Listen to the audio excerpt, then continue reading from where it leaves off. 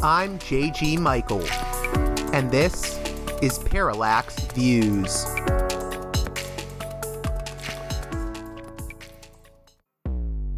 Hello, this is Mike Swanson. In a few moments, you're going to listen to another segment of Parallax Views. But before you do that, let me tell you about my new book, Why the Vietnam War. It's a sequel to my previous book called The War State, which has lots of positive reviews on Amazon. It's been out for years. But this one is a more detailed case study of how American empire and national security state operate using Vietnam. And I believe it shows also how things work today, how policy is actually made and why. So grab the book on Amazon.com, Why the Vietnam War.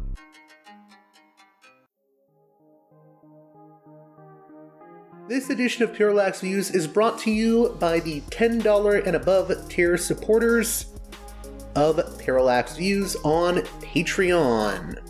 So, with that in mind, producers credit shoutouts to Gunnar, Mark, Alexander, Catherine, Tilo, Emilia, Jeff, John, Bert, Brian, Elliot, Michael, Brace, Nick, Galen, Arlen, Bo, Geekadelic Media, Chance, Chase, Dan, David, Ava, Bob, The West Bank Robbery Podcast, Gary, Ishtofer, James, Martin, Matthew Ho, Brian, Nobody, Thomas, and Dano.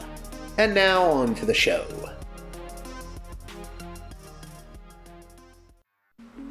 Hey there, Parallax Views listeners. On this edition of the program, Colonel Lawrence Wilkerson, former Chief of Staff under Colin Powell during the George W. Bush presidency, returns to the program to offer his thoughts and commentary on the recent Israeli bombing of Gaza in retaliation for the Hamas attack of October 7th, 2023, as well as some discussion of U.S. foreign policy in relation to Israel-Palestine. All that and more in the conversation to follow.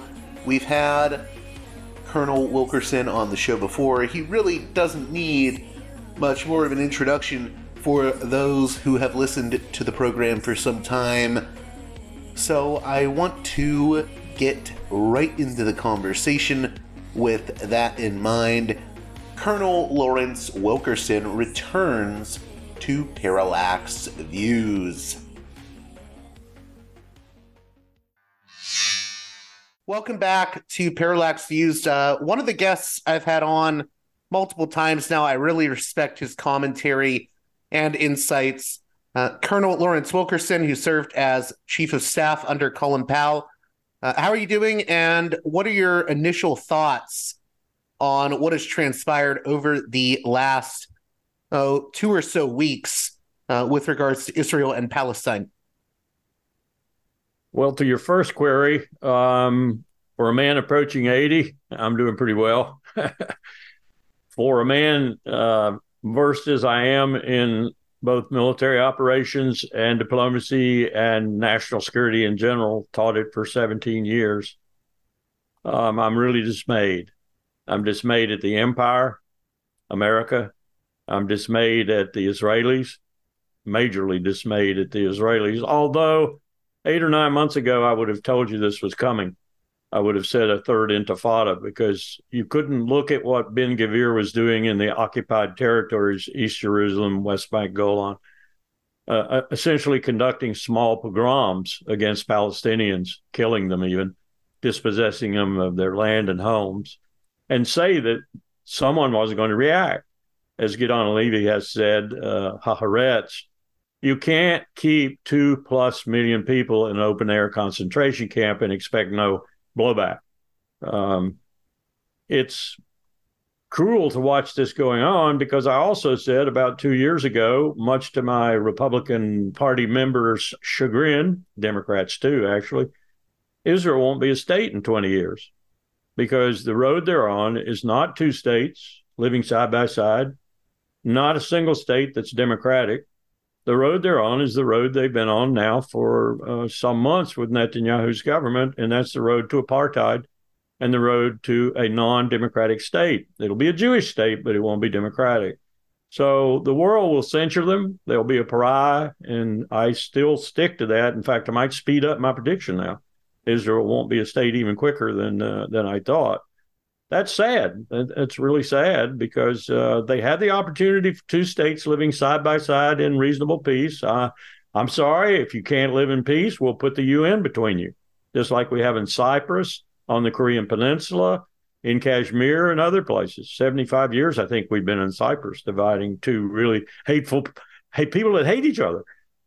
So that's a solution, and that's a solution that doesn't kill men, women, and children and babies and like we're doing now. This is a war crime, what Israel is perpetrating right now, a war crime. When people ask the question of how should Israel have responded to the October 7th attack, I mean, I can understand a nation, they had to respond in some way to the Hamas attack. Was there another path they could have taken, I suppose is what I wanted to ask. That's a good question, and I'll give two answers to it. One that can't be, of course, but it needs to be rehearsed nonetheless. They could have opted for a two-state solution, and they could have recognized that supporting Hamas, which is what they were doing, that's what Netanyahu was doing, that's what the emir in Qatar was doing, hundreds of millions of dollars. Netanyahu actually had something to do with the 2006 summer elections that got Hamas in power. Why did he want Hamas in power? Because Hamas has said categorically, no two-state solution. Of course, it wants the Israeli state gone. And Hamas is an ally of Netanyahu, and he realizes it in his perfidious nature. I can use Hamas against the Palestinian Authority, Mahmoud Abbas, corrupt as they are. I can use them because they're for, PA is for a two-state solution. So I'll use Hamas to undermine PA. And I won't get any blowback. Well, hell, of course you're going to get blowback. And he's got that blowback. So that's the real answer. They could have prevented it by going soundly, reasonably, and firmly for a two-state solution.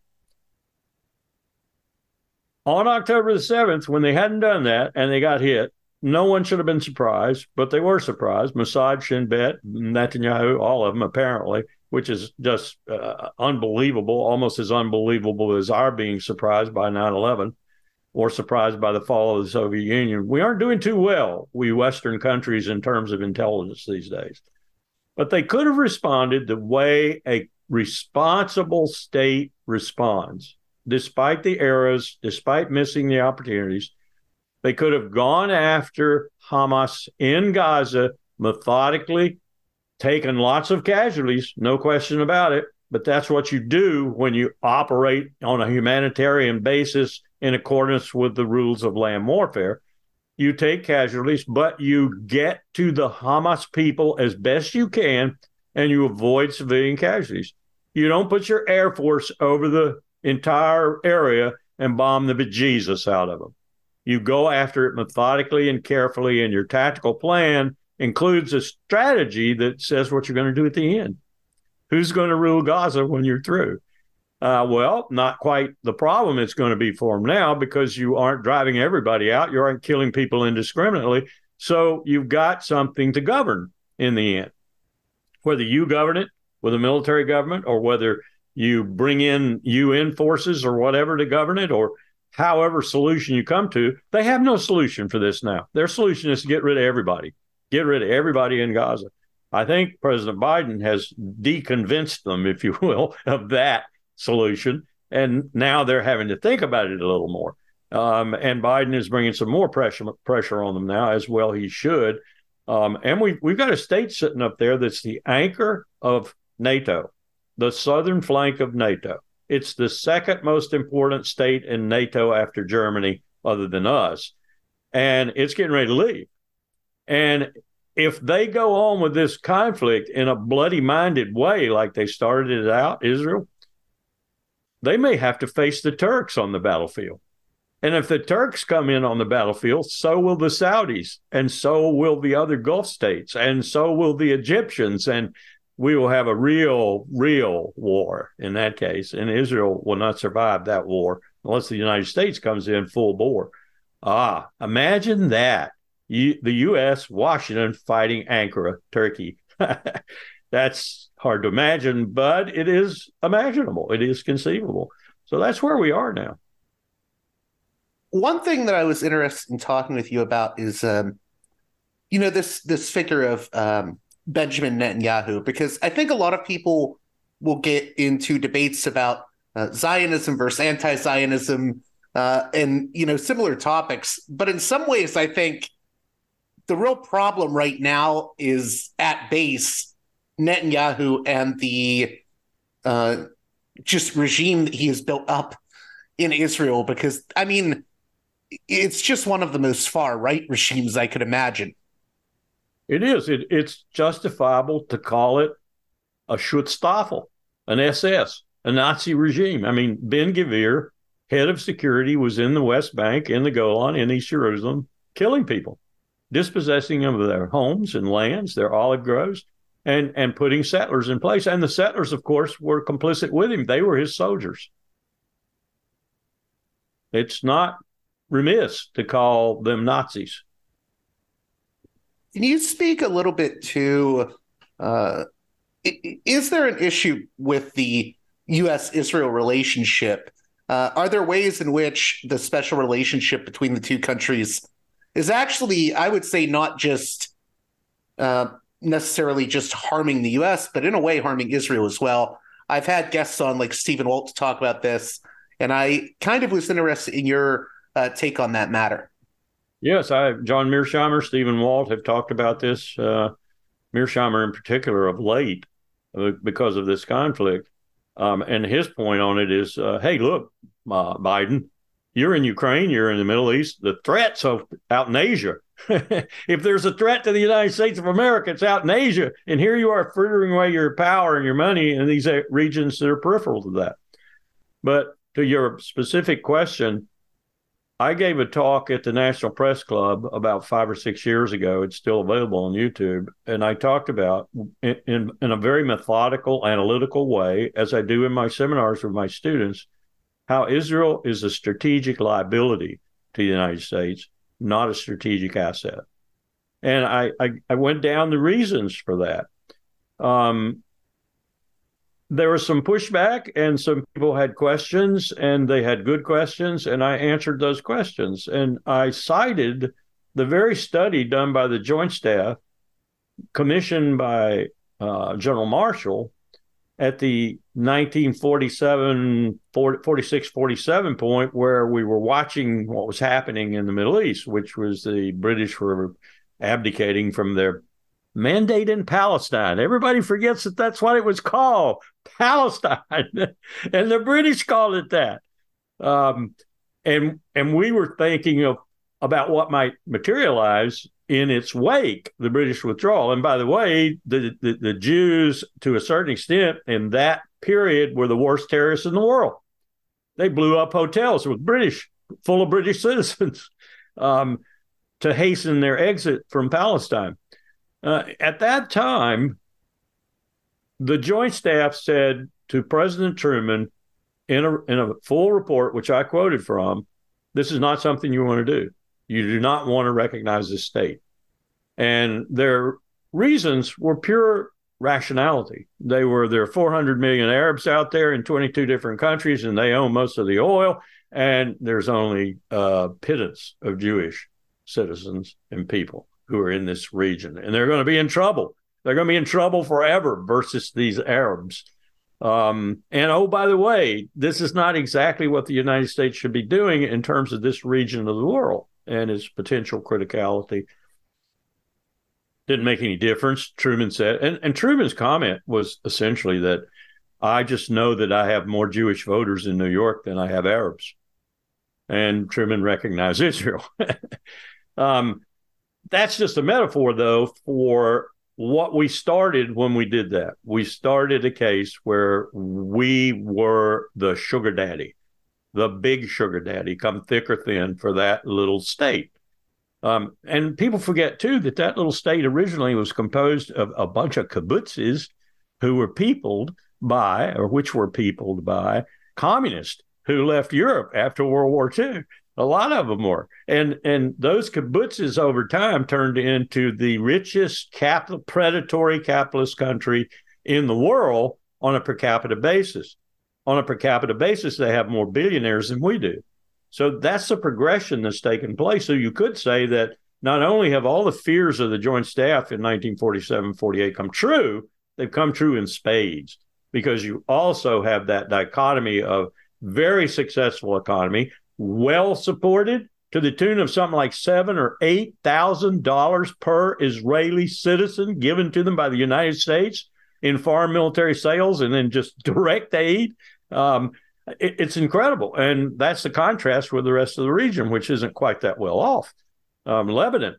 Why do the Israelis periodically bomb Lebanon? Because Lebanon has the most potential to be a successful economy and to compete with them. So watch when they attack Lebanon, they go after industrial and trade targets, economic targets, as well as going after Hezbollah or any terrorist targets, because that's what they do. And Israel has become the dominant state in the region in terms of predatory capitalism, and it is predatory. And go back and look at Mark Rich and selling Iraqi oil in the UN for food oil for food program, the sanctions program. He broke sanctions and sold discounted oil to Israel. Who was the finance minister? Bibi Netanyahu. Go back and examine what Bibi did to get rid of Yitzhak Rabin, the last remaining possible opposition to Bibi and what he wanted to do. He stirred up the crowds. Listen to some of those speeches. Watch that documentary that the Jewish people of Israel did. And you'll see that largely responsible for Yitzhak Rabin's assassination was Bibi Netanyahu. And that started Israel down the road to where I would say it is a complete liability to the United States today. And we're seeing it right now, whether it's Xi Jinping, whether it's Putin, real enemies of the United States, or whether it's Erdogan saying what they're saying. And the Gulf states are going to be saying more and more what Erdogan is saying as their populations get more and more angry with the slaughter that's going on in Gaza. What's happened in the last 24 hours shows me that Biden realizes some of this, and he's doing his best, I think, to tamp some of this down. This latest movement into Egypt of some 500 people, that's a pittance, but it's a start. A lot of American citizens in there, a lot of foreign passport holders, and I understand, I wrote it down somewhere, 81 wounded Palestinians, or badly wounded Palestinians are in that for medical care. So this is the beginning, at least, of some sort of humanitarian action that might make a difference. If you could you elaborate on how you would analyze, I guess, the Biden response in the past 2 or 3 weeks? Because I get the impression that publicly what Biden's doing is what's been called the bear hug strategy, where he publicly says, unconditional support for Israel. But at the same time, it sounds like he's behind the scenes maybe saying, hey, show some restraint here. Don't do what we did after 9/11.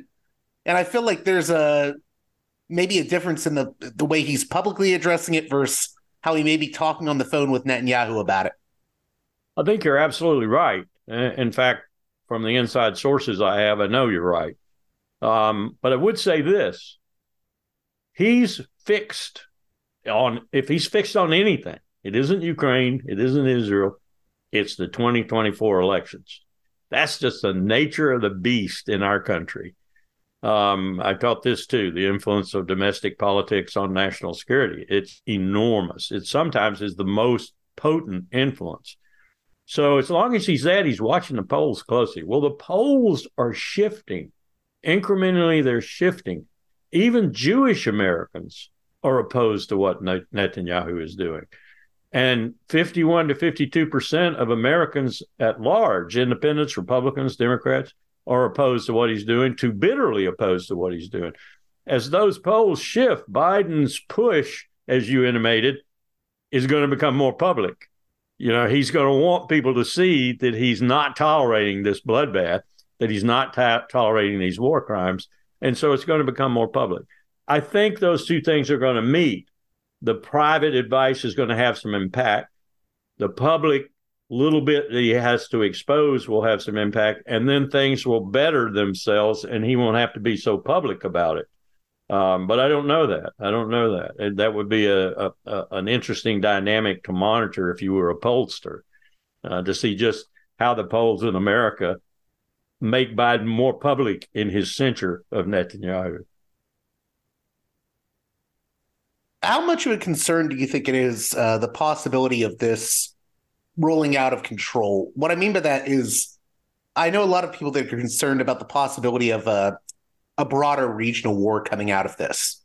Absolutely. Erdogan has made statements that would make me think that the most powerful land army in NATO, and that includes the United States, the most powerful land army in NATO is not Germany or the United States or France, it's Turkey. And that army might turn itself on Israel.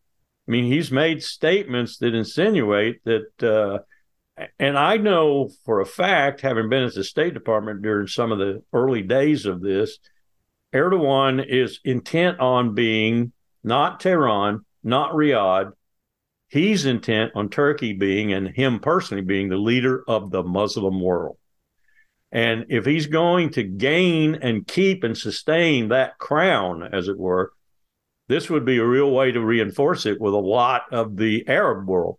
And if Turkey entered this fray, what would the United States do? I mean, what would we do if a NATO ally crossed the Hellespont, as it were, and decided to put its armies into the fray? Israel's never fought anyone like this. They'd lose. They would lose, flat out. They would lose. So what would we do? What would we do? And then there are other parties out there watching too. The Houthis down in Yemen, I discount them as having any real capability to influence Israel, but I don't discount Hezbollah, even though their political situation in Lebanon right now is bad, really bad. The Lebanese don't want anything to do with them anymore.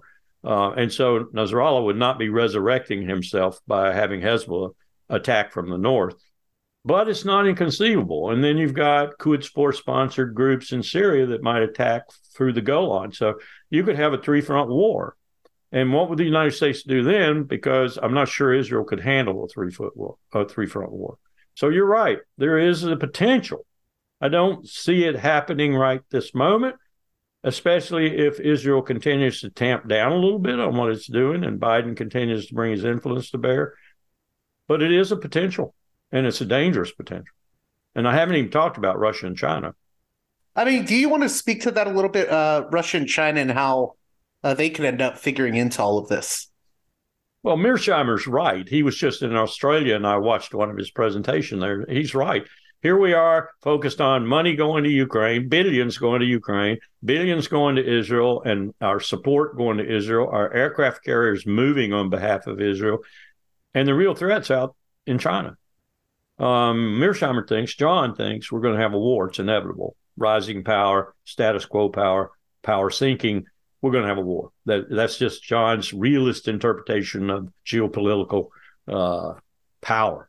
I was going to say, I think you have a little bit of a different view on that, in that you don't think it's inevitable, but I don't. I think good diplomacy and keeping our powder dry, that is not being in Ukraine and not being supportive of Ukraine, getting the thing over and done and ceasefired and a peaceful solution, and not being in Israel or potentially in Israel and not focused on the Middle East is key to keeping China reluctant to do anything. Okay. If they see us totally preoccupied, I would salivate if I were a Chinese strategist right now. I would be telling Xi Jinping, if I were the key strategist in the Central Party School or for the military, Politburo, I'd be saying, we can do Taiwan. Don't even sweat it. Just let the United States do a little bit more. Let them get so broke that we're taking the interest payments on their debt and bribing Sri Lanka, for example. They just spent $200 million for a lease in Sri Lanka. That $200 million was the payment of us to them on their treasury bonds. So they got it the best of all possible worlds. But I would be saying, if you want Taiwan back, and it's something you can't leave the leadership of China going to your grave without it happening, just wait a few minutes and we'll do it. And they'll be so preoccupied, they won't be able to do anything except protest. That's where we are to a certain extent. And when you entice your principal enemy, potential enemy, to do things like that, you're not doing well strategically. If you could, since you've worked in the State Department and you were around for the Bush years, and that was the era of the neoconservatives, can you talk a little bit about, is there anything that happened during that time period, maybe the philosophy of the neoconservatives, that helped push things over the years to the point we're at now? Do you see a connection between those early War on Terror years and where we're at right now with regards to Israel and the Middle East? I certainly do. You've struck on another theme of my seminars at William and Mary and the George Washington University. The neoconservatives have always been with us. They weren't always called neoconservatives, but they've been in both political parties, and I would call them people who believe, as Dick Cheney said he believed, America first, second, and third, and to hell with the rest of the world, unless we need it. That's sort of their philosophy. Now, there are variations on a theme here. For example, Douglas Feith, a card-carrying member of the Likud Party, Undersecretary of Defense for Policy, number 3 in the Defense Department during George W. Bush's first term. And that's what Colin Powell told President Bush. And President Bush said back to Colin, you don't mean if I looked in his wallet, I'd find a Likud membership card, do you? And Powell said it's a metaphor for he's in Israel's back pocket. And there's a book coming out called Deadly Betrayal by a former Air Force Chief Master Sergeant, Dennis Fritz. And it's all about how Mossad invested Douglas Feith's office. The Mossad was there 24/7. So people forget Feith was kicked out of Reagan's administration because he was leaking secrets to Israel. Well, he didn't just leak secrets to Israel for George W. Bush. He let Israel in the Pentagon and occupy his office. So that's a connection with the neoconservatives, certain neoconservatives we didn't have before that we have now. It's still there. Victoria Nuland, for example, who has the potential to be Secretary of State. They have been throughout our history a Barry Goldwater-like, although that's an insult to Barry with the present crop of neoconservatives, right-wing, everything is okay in defense of the empire, to include war crimes and everything else, torture, state-sponsored torture, because we said so. That group's been with us a long time. I doubt we'll ever cast them off completely.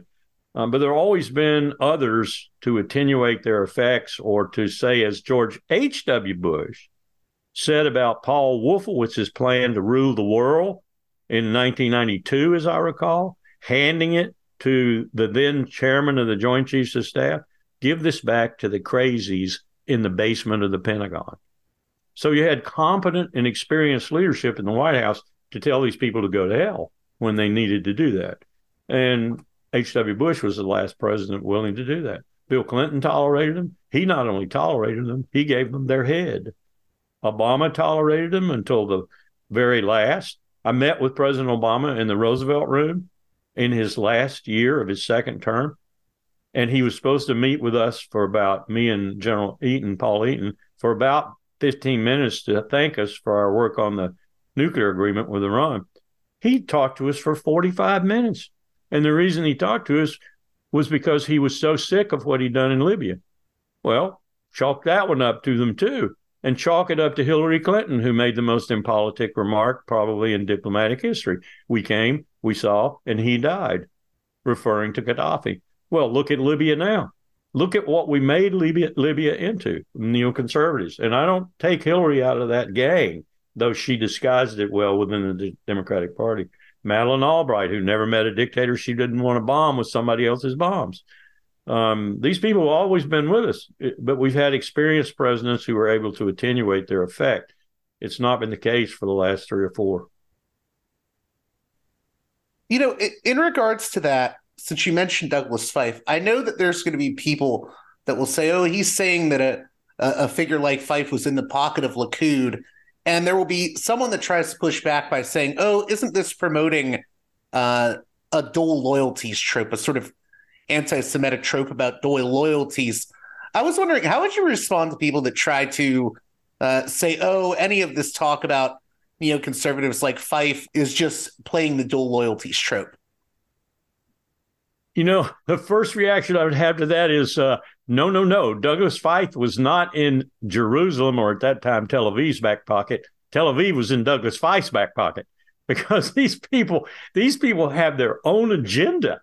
And Israel is sometimes in that agenda because they're interested in her security for various reasons. Some of them are interested in it because, like John Hagee, they want the end times to come. And Israel is essential for the end times. So he heads up Christians United for Israel because he wants the end times to come. So there are different reasons for him doing it.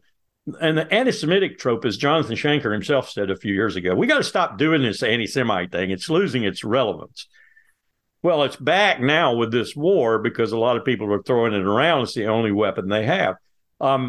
Once upon a time, on a student's provocation, we took my Oxford English dictionary, ponderous thing, and opened it up.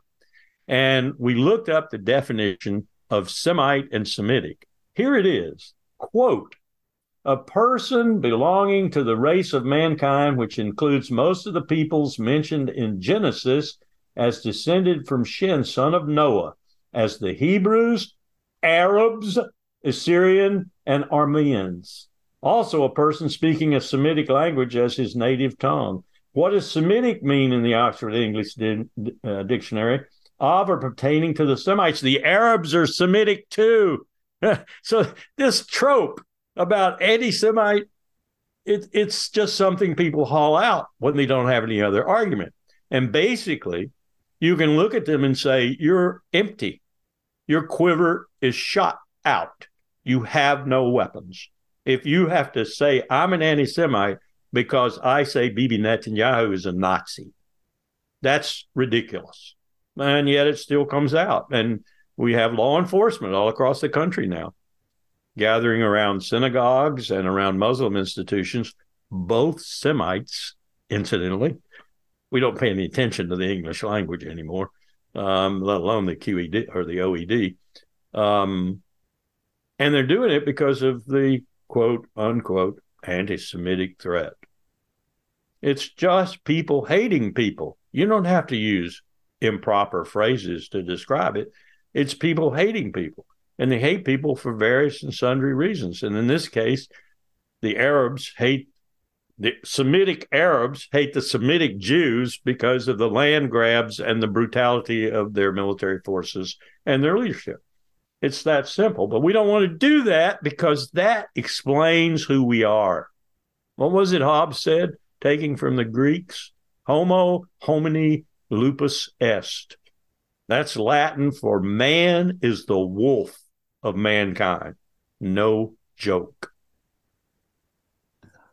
So one thing I was interested in speaking with you about was in terms of where things are headed right now, under Netanyahu or a successor to Netanyahu that has a similar sort of ideological bent, where is this all headed? Because I feel like with this war in Gaza, just this bombardment, I should say, of Gaza, ultimately there needs to be a political solution to the Israel-Palestine issue, whether that's a one-state or a two-state solution.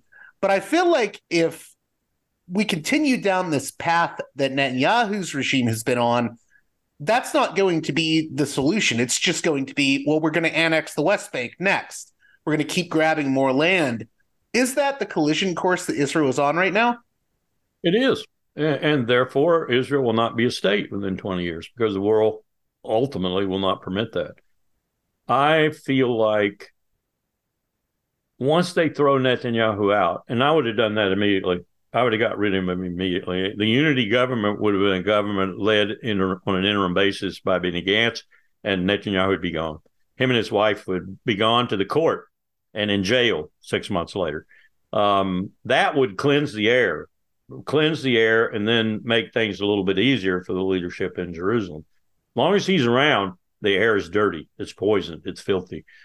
So get rid of him. That's the first thing you should do. Then they've got to go for, as you said, a single state. And in that case, it must be a democratic state and therefore not a Jewish state.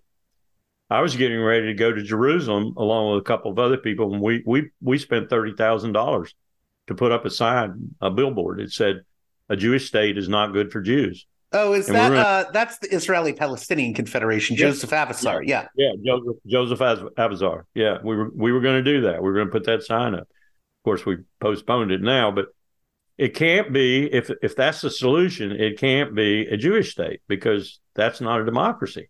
And you would have plebes, helots, slaves in that state, as long as you had a Jewish state and Palestinian citizens. Or, and a better solution is two states. And if you have to, you put a UN force between them, as in Cyprus, as I said before, and you keep it there for 100 years if necessary, and you keep them apart until they learn to live with one another, if ever that's possible. But those are the only two solutions for peace. You never have peace if you just keep one state there that's armed to the teeth, backed by a state that's armed to the teeth, and spending more money on its defense establishment than ever in its history, and going broke, incidentally. The interest payments on the debt that the United States has right now, plus the defense budget, will leave no discretionary federal spending within a couple of years. That's how bad we are in debt, and that's how much money we're spending on the military. So the only way you're right, the only way you do it is one state democratic for all, or two states guarded in the division point. Yeah, and I guess the other solution is you just keep going down this path that Netanyahu is going down, and eventually that'll just... It's weird because I actually think the biggest threat to Israel in some ways is a figure like Netanyahu. I mean, he's sort of a criminal thug, and he's turning Israel into a pariah state. But he's got a lot of the people arrayed around him who are the same as the mullahs in Tehran. In fact, if we were truthful, we would admit to two theocracies in the Middle East, powerful theocracies. One in Tehran, which has now been delegitimized, I think, by the women and the people who joined them in the latest revolt.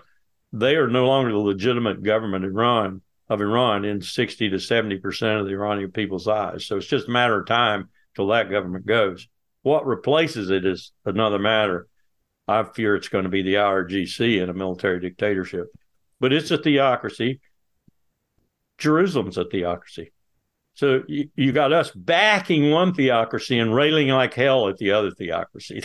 That makes a lot of sense.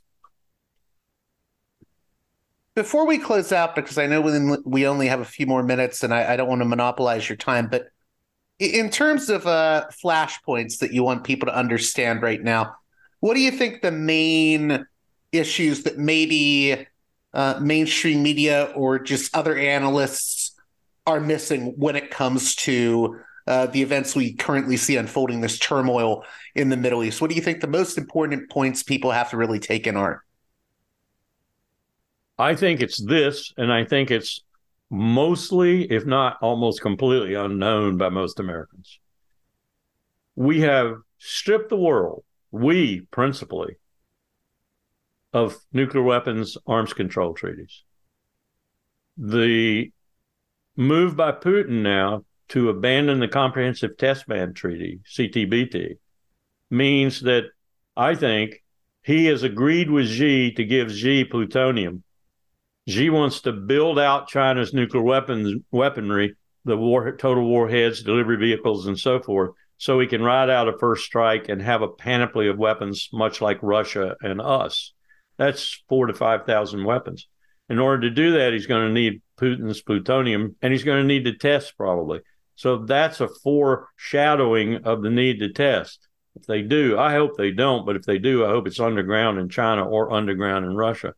But that's a dangerous development because we have no treaties, and yet we have the weaponry multiplying in the world, and the number of nuclear weapon states multiplying. We now have North Korea. We've always had Israel, but everybody knows it now. So we have 9 nuclear weapon states and potential for more. Saudi Arabia probably, Iran probably. That's the most dangerous thing in the world next to climate change, because the more of these weapons you have without any treaties or any talking whatsoever, the more apt we are to use them. That's colossally dangerous. And all these wars we're contemplating, even one between the U.S. and China, or between the U.S., China, and Russia, they pale, except for the nuclear componentry, they pale beside these other things. And every war game I ever played as director of the Marine Corps War College or as an Army professional at the Navy War College and elsewhere, we always wound up in any scenario featuring Taiwan, the South China Sea or whatever, in war with China going nuclear, because we can't get at one another. They're not about to invade us, and we're not about to invade them. Our army's smaller than Bangladesh's right now. It'd be swallowed up in Fujian province alone. So we would go nuclear at the end of the war game. Once we had attrited each other's Air Force and Navy, we'd look at each other and the leaders would start saying, oh, let's bomb Shanghai with a couple of nuclear weapons and they'll quit. And then the red team, very, very versed in Chinese strategy, the red team would say, okay, you nuke us, we'll nuke you back. We'll hit Los Angeles, New York, and Houston. That's not where you want to be. I just had 2 more questions really briefly. Since we mentioned this issue of the possibility of a 2-state or a 1-state solution, one thing I will always hear is people will try to push back and say, well, it's the Palestinians, the Arabs have never wanted to do a deal. They've been offered it multiple times. What do you say to those people? Because I feel like that completely ignores the times Israel has been given a deal and, they're like, no. Yeah. Well, the position of Mahmoud Abbas and the Palestinian Authority is 2 states, but they want to refer back more often than not to UN Security Council Resolution 242 and the right of return, borders at that time, all these things that Israel doesn't want to do. They don't want to come back from the borders that they won, and they don't want to come back. They don't even want to call it occupied territories anymore, but they certainly are occupied territories. So, saying PA is a willing partner for 2-state solution for Israel is a non-starter because they want UN Security Resolution 242 implemented. And Israel doesn't want that. Israel thinks that's an untenable situation. So you have a Palestinian group out there ready to go, but with demands that are plausible. After all, the UN passed a resolution. And the United States was voting at that time. Very last thing I'll ask you, when it comes to Donald Trump, did the Trump presidency and the Abraham Accords and some of the decisions made with regards to U.S. foreign policy in Israel under Trump, I know there was the changing of the embassy and whatnot, has that played a role in where we're at right now? Certainly the changing of the embassy did, because it gave Netanyahu a green light that he didn't have before. I mean, just a big, huge orb of a green light. And it said, you can do anything you want to do. My president, the one I served, George W. Bush, in the first term, had already given that green light flickeringly. He told Ariel Sharon in the Oval Office, afterwards calling him a man of peace, which really turned on the Arab world. This is the guy responsible for the Shatila, the refugee camps in Lebanon in 1982. Yeah, Sabra and Shatila, yeah. Yeah. He told him 40 years of policy has failed. The 2-state solution is dead. The roadmap is dead. Go do what you need to do. We'll back you. That's what started all this in terms of a new Israel, if you will. So, it's easy to trace where the bad stuff started. It's easy to trace who did the bad stuff on both sides, Israel and the United States, and the Palestinians too. But I keep coming back to Gideon's, who works for Haaretz and is one of the bravest journalists I've probably ever heard about. Well, Gideon Levy, yeah. Yeah, I don't know how he stays alive. As he said, intimated at least, if not said, who didn't expect this? If you keep 2 million plus people in jail with very little to hope for, who didn't expect this? And I was going to say on that note, too, I know people say that Gaza isn't officially occupied, but I mean, it's a siege.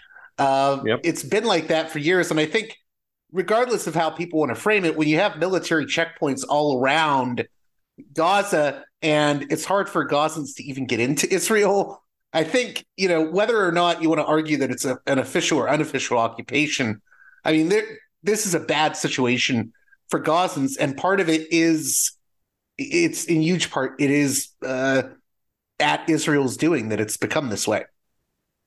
You're absolutely right. And some of the comments by IDF generals, one I particularly remember, where they referred to their enemy as subhuman or animals, they let it slip. That's how they really look at the Gazans, subhuman animals. Well, hey, Colonel Wilkerson, I want to thank you again for coming on Parallax Views. It's a pleasure to speak with you as always. Is there anything you want to plug or that you think is worthy of my listeners' time right now? Anything else in closing? Yeah, one thing in particular, which I'm heavily involved in now, is meeting the climate change crisis. All this stuff is distracting us from something that is going to, not in my lifetime, but certainly probably in yours, maybe eliminate us from the planet. And we need to be doing more, far more. Thank you again, Colonel Lawrence Wilkerson. Thank you for having me. Well, that does it for this edition of Parallax Views. I hope you found informative or educational my conversation with Colonel Lawrence Wilkerson. As always, if you appreciate the work here I do at Parallax Views, please consider supporting me on Patreon at patreon.com/parallaxviews. One more time, that's patreon.com/parallaxviews. And with that being said, until next time, you've been listening to Parallax Views with Parallax Views to Parallax Views with Parallax Views. The way out is not simply to say, don't do it, just to prohibit. If nothing else, if we don't do it, others will be doing it like crazy. So, we have to confront the problem. But no, basically, I know of the great anxieties, problems, new forms of control, but it's also new forms of freedom. This is why I always emphasize that internet and all this new digital stuff, it's a very ambiguous phenomenon, but it's the field of struggle. New forms of enslavement, but at the same time, new incredible forms of freedom. We have to accept the fight with no nostalgia for old, allegedly more authentic communities or whatever. I'm not afraid. I'm not afraid. I'm not afraid. I'm not afraid.